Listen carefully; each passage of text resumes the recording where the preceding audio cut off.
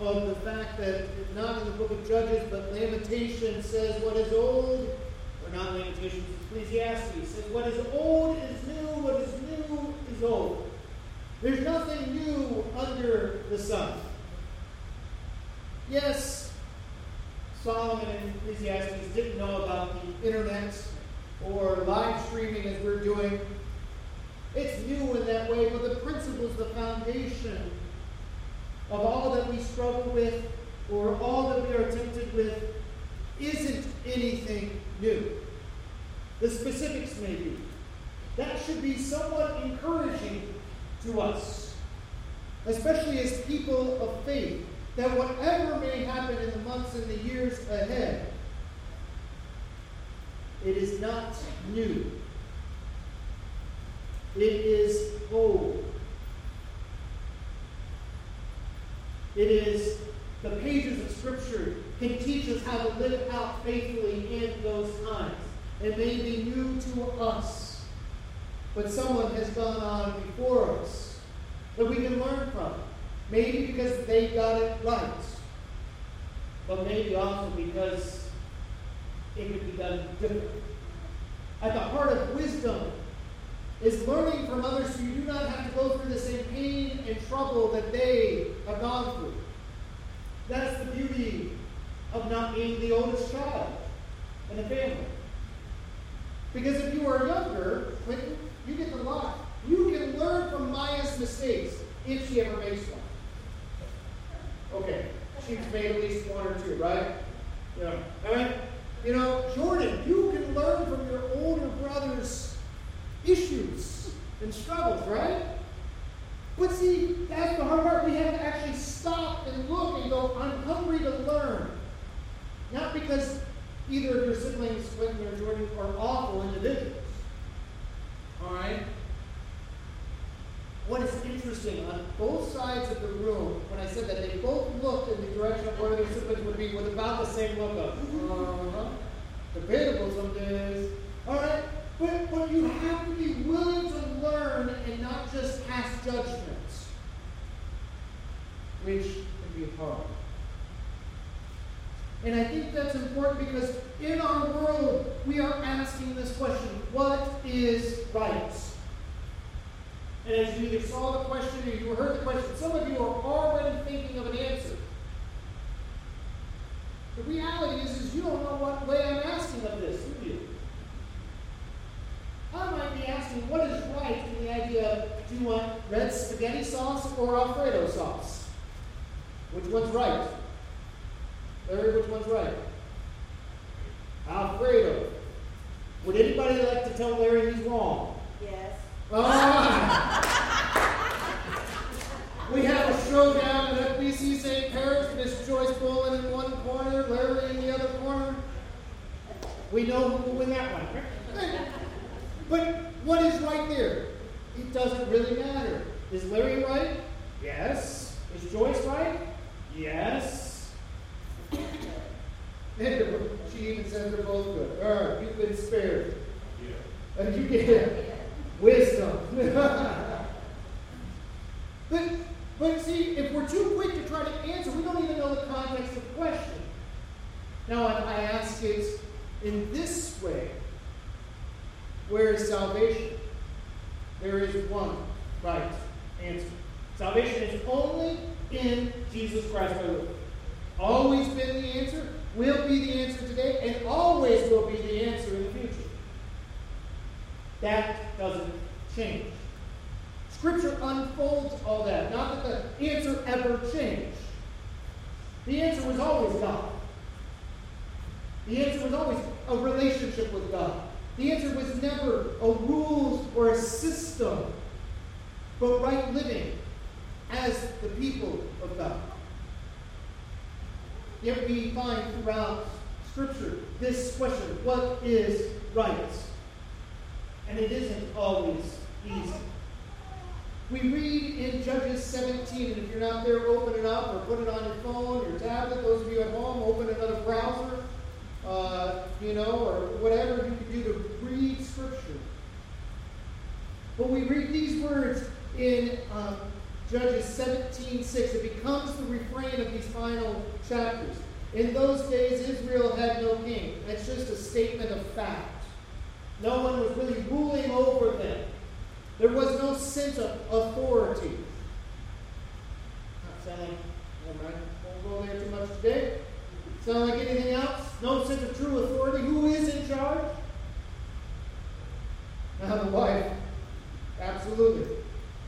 And it goes on to say, because of no sense of who really is in charge, no sense of who gets to have a say, the nation of Israel had forgotten one thing, that the Lord was their ruler, that He is the answer. And when we start to forget that, this next thing, everyone did as they saw fit according to the NIV or a way to do it. Everyone did what was right in their own eyes. So every question of what is right became a matter of, very similar to, is it Alfredo or red spaghetti sauce? And just like tonight or today, Larry ain't going to fight Joyce over which one's right. But sometimes they would start to fight. What is right in my own eyes? The Judge Samson. Whatever was pleasing in his own eyes was what had to be. And when that happens, we find ourselves desperate individuals. When that happens of a culture, we find that culture and that nation, whoever they may be, desperate. Desperate people lead to desperate circumstances, which just lead to a lot of desperation. We might be there. Not we necessarily as a church, but we as individuals. You may find yourself in desperate situations. I have. It's kind of almost the way of life. You will sooner or later be in a desperate situation where you have to decide something. We, as a nation, as a world, that may be happening. That may be present. And what we need to understand is without the strong foundation of Scripture, without the strong foundation of who Jesus is, it can set in desperation.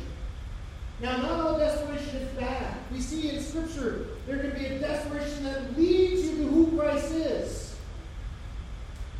The nation of Israel, at times when they saw how desperate it was, they turned to Christ, to God. We read the wonderful words of Solomon's prayers in 2 Chronicles 7, that if my people will call upon my name, and what started is, in the time of desperation, when things happen that don't, when there's famine, when there's war, when life isn't good, if in the desperation we will turn to God, God will hear. That's the hope we sung today. That's the hope.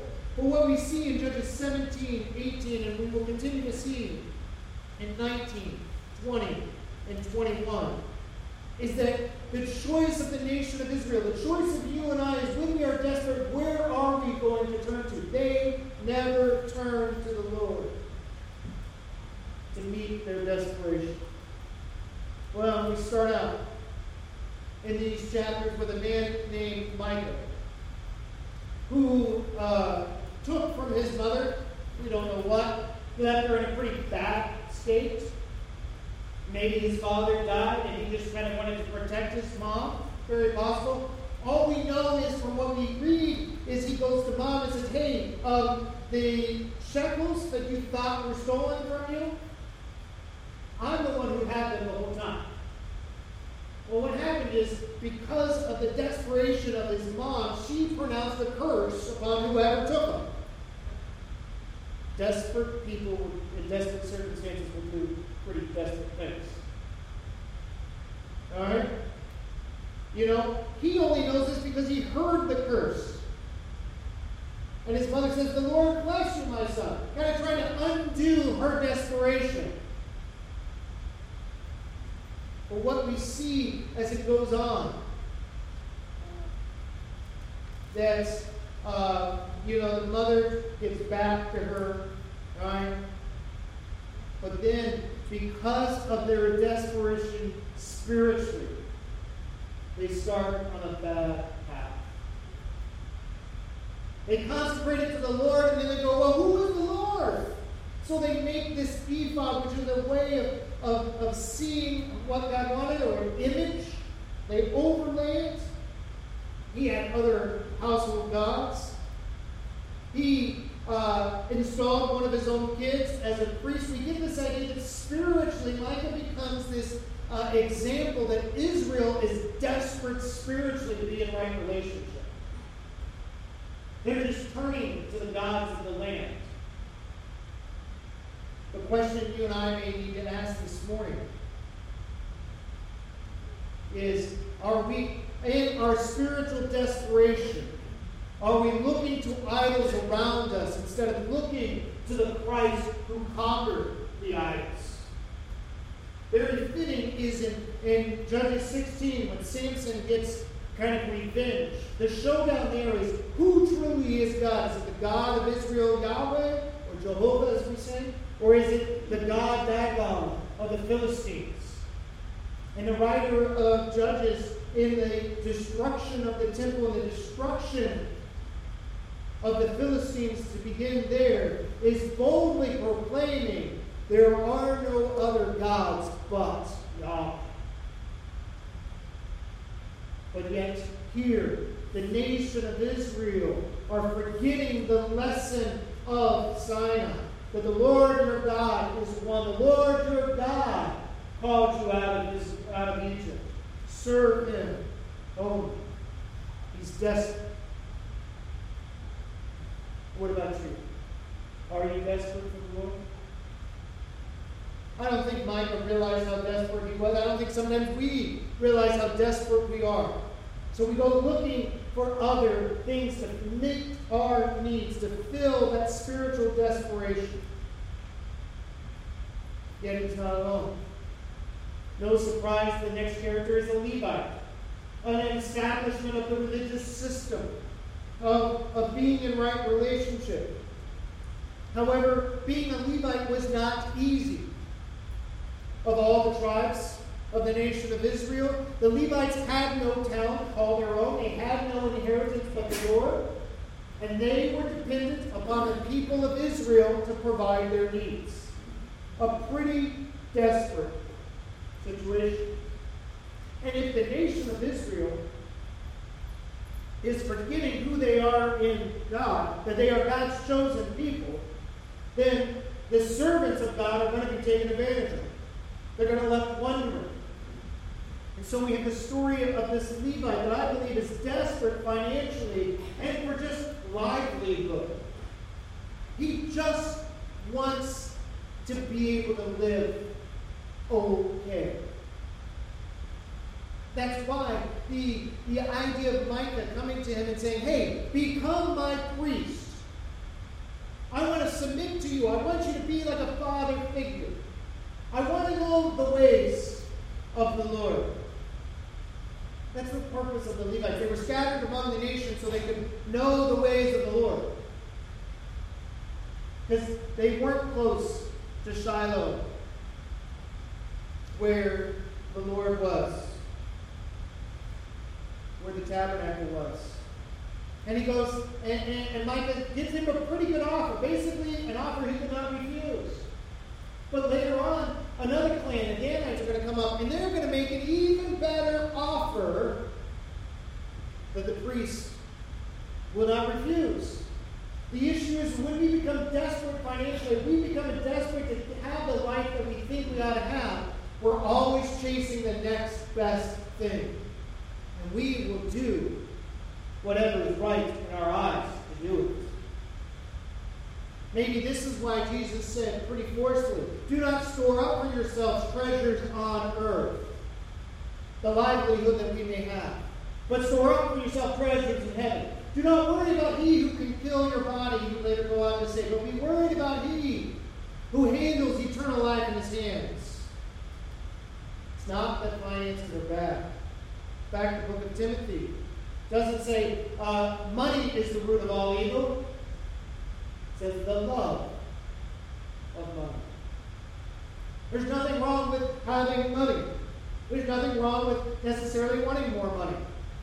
But when you become desperate there, you will do things that you would not normally do. What is right now becomes a different answer. Fortunately, we aren't left there. Our desperation, even God can work in our desperation. Even God can show up. Our third desperate individual that may represent you and me is the group, the Danites.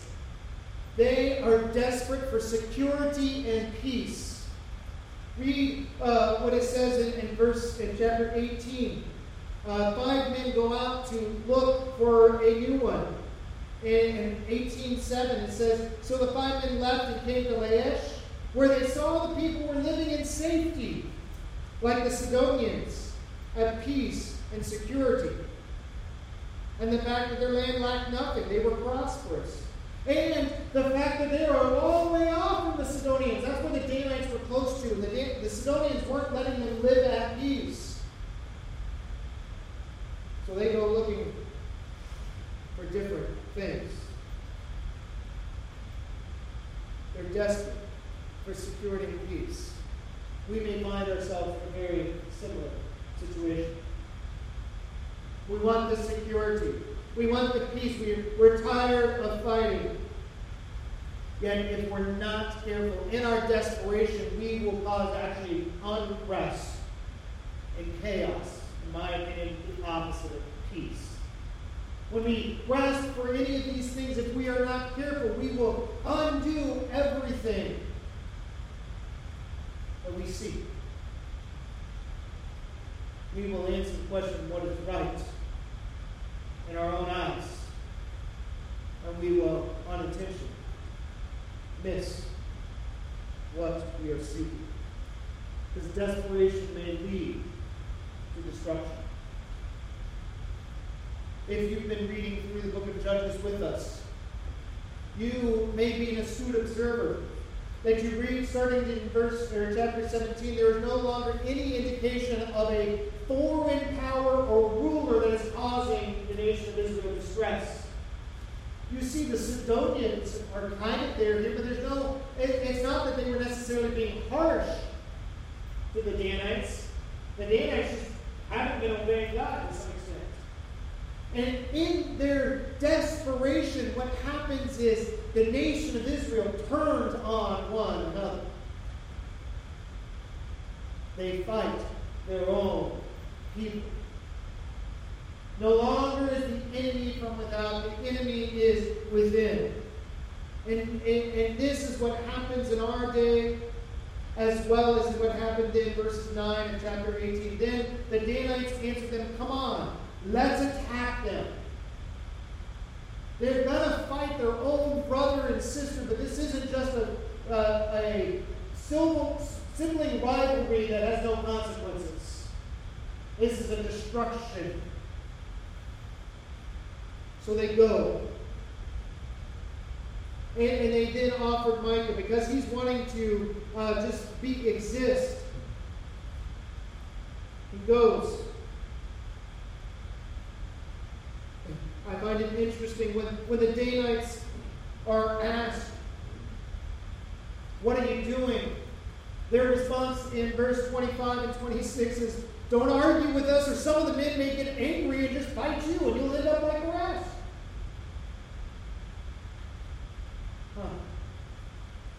Don't question me, or you may get hurt.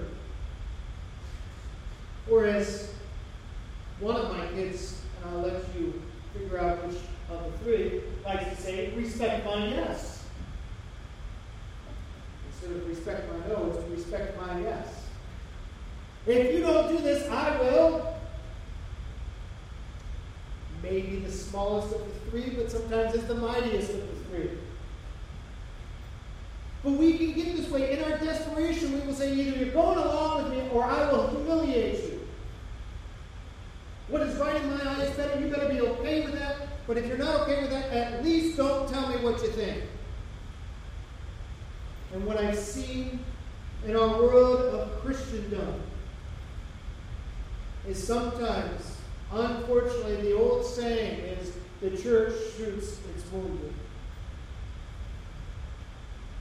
See, what I find interesting about the book of Judges, what I find interesting about the history of the nation of Israel is the same as the history of the church. When God says these things, He's not asking the world, those outside of a relationship with Him, to do these things. He's saying, this is the state of those on the inside. It's you, it's me.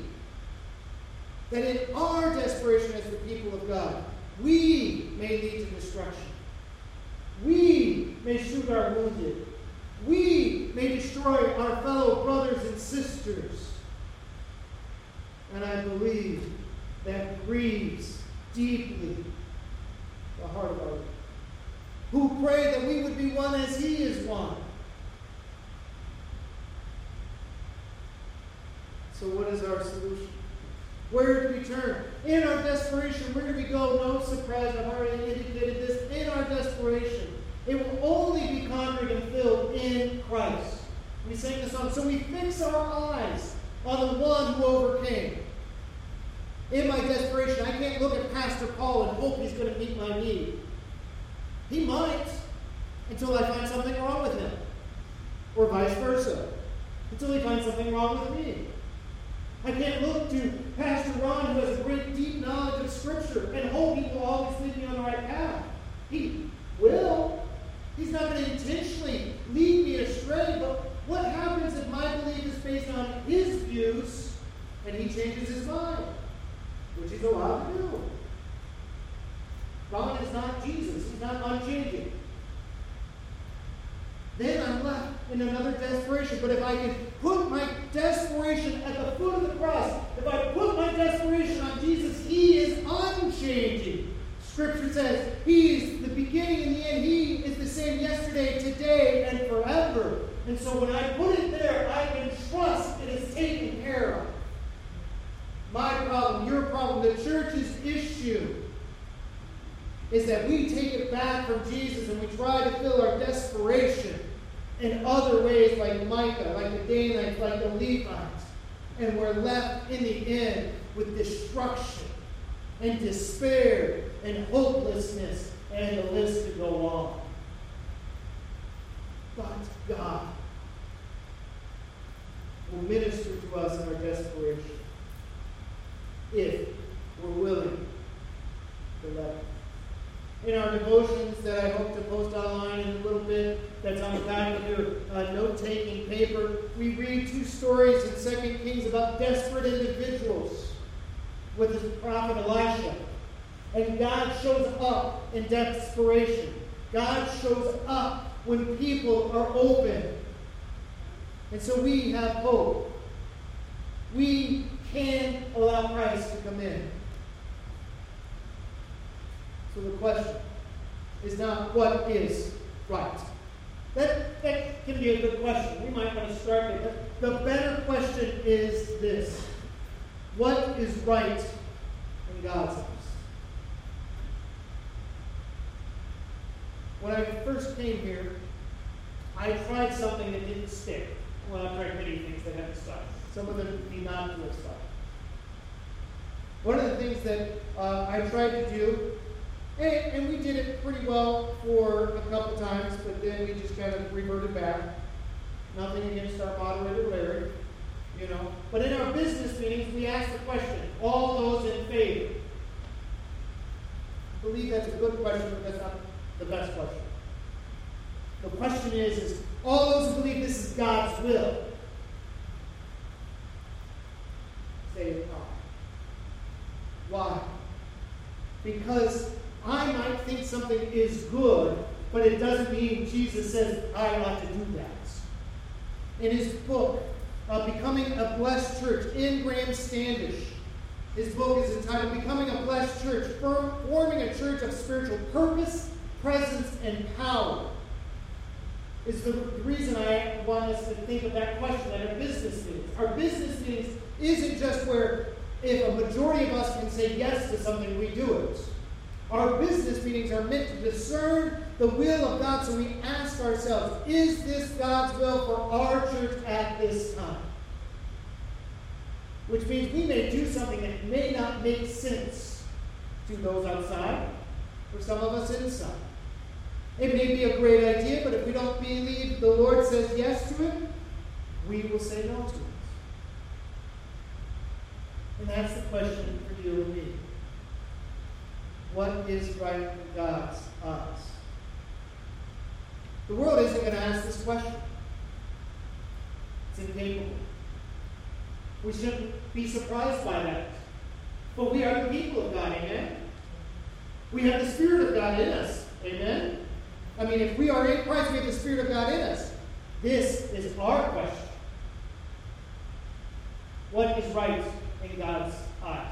Which means there are times we will say no to good things because we are saying yes to Christ things. Paul said, everything may be permissible, but not everything is beneficial. Or as the treasurer would say, everything is permitted, but not everything is reimbursable. Okay? That's our question. What is right in God's eyes? And I will tell you, if you want to know the answer to that, maybe you don't. Because I'll be honest, answering this question makes it hard sometimes to live. It's not always clear cut. That's why we do this together. Your first task and your task every day is submit to Christ. I must die to myself every single day. Actually, more times throughout the day. I must realize that when I hit this pool to what the security that the world can offer, that I got to step back and go, is this what God wants today? And it very well may be yes. God doesn't necessarily want you to be poor and homeless, though He may. And what He may want to be doesn't mean He wants the same thing for Jude, unless Scripture commands. And then we don't get a choice. My road of life may not be yours, but we are all called to submit to Christ. I ask that you do that today. And when you submit to Christ, you will find life, and life everlasting.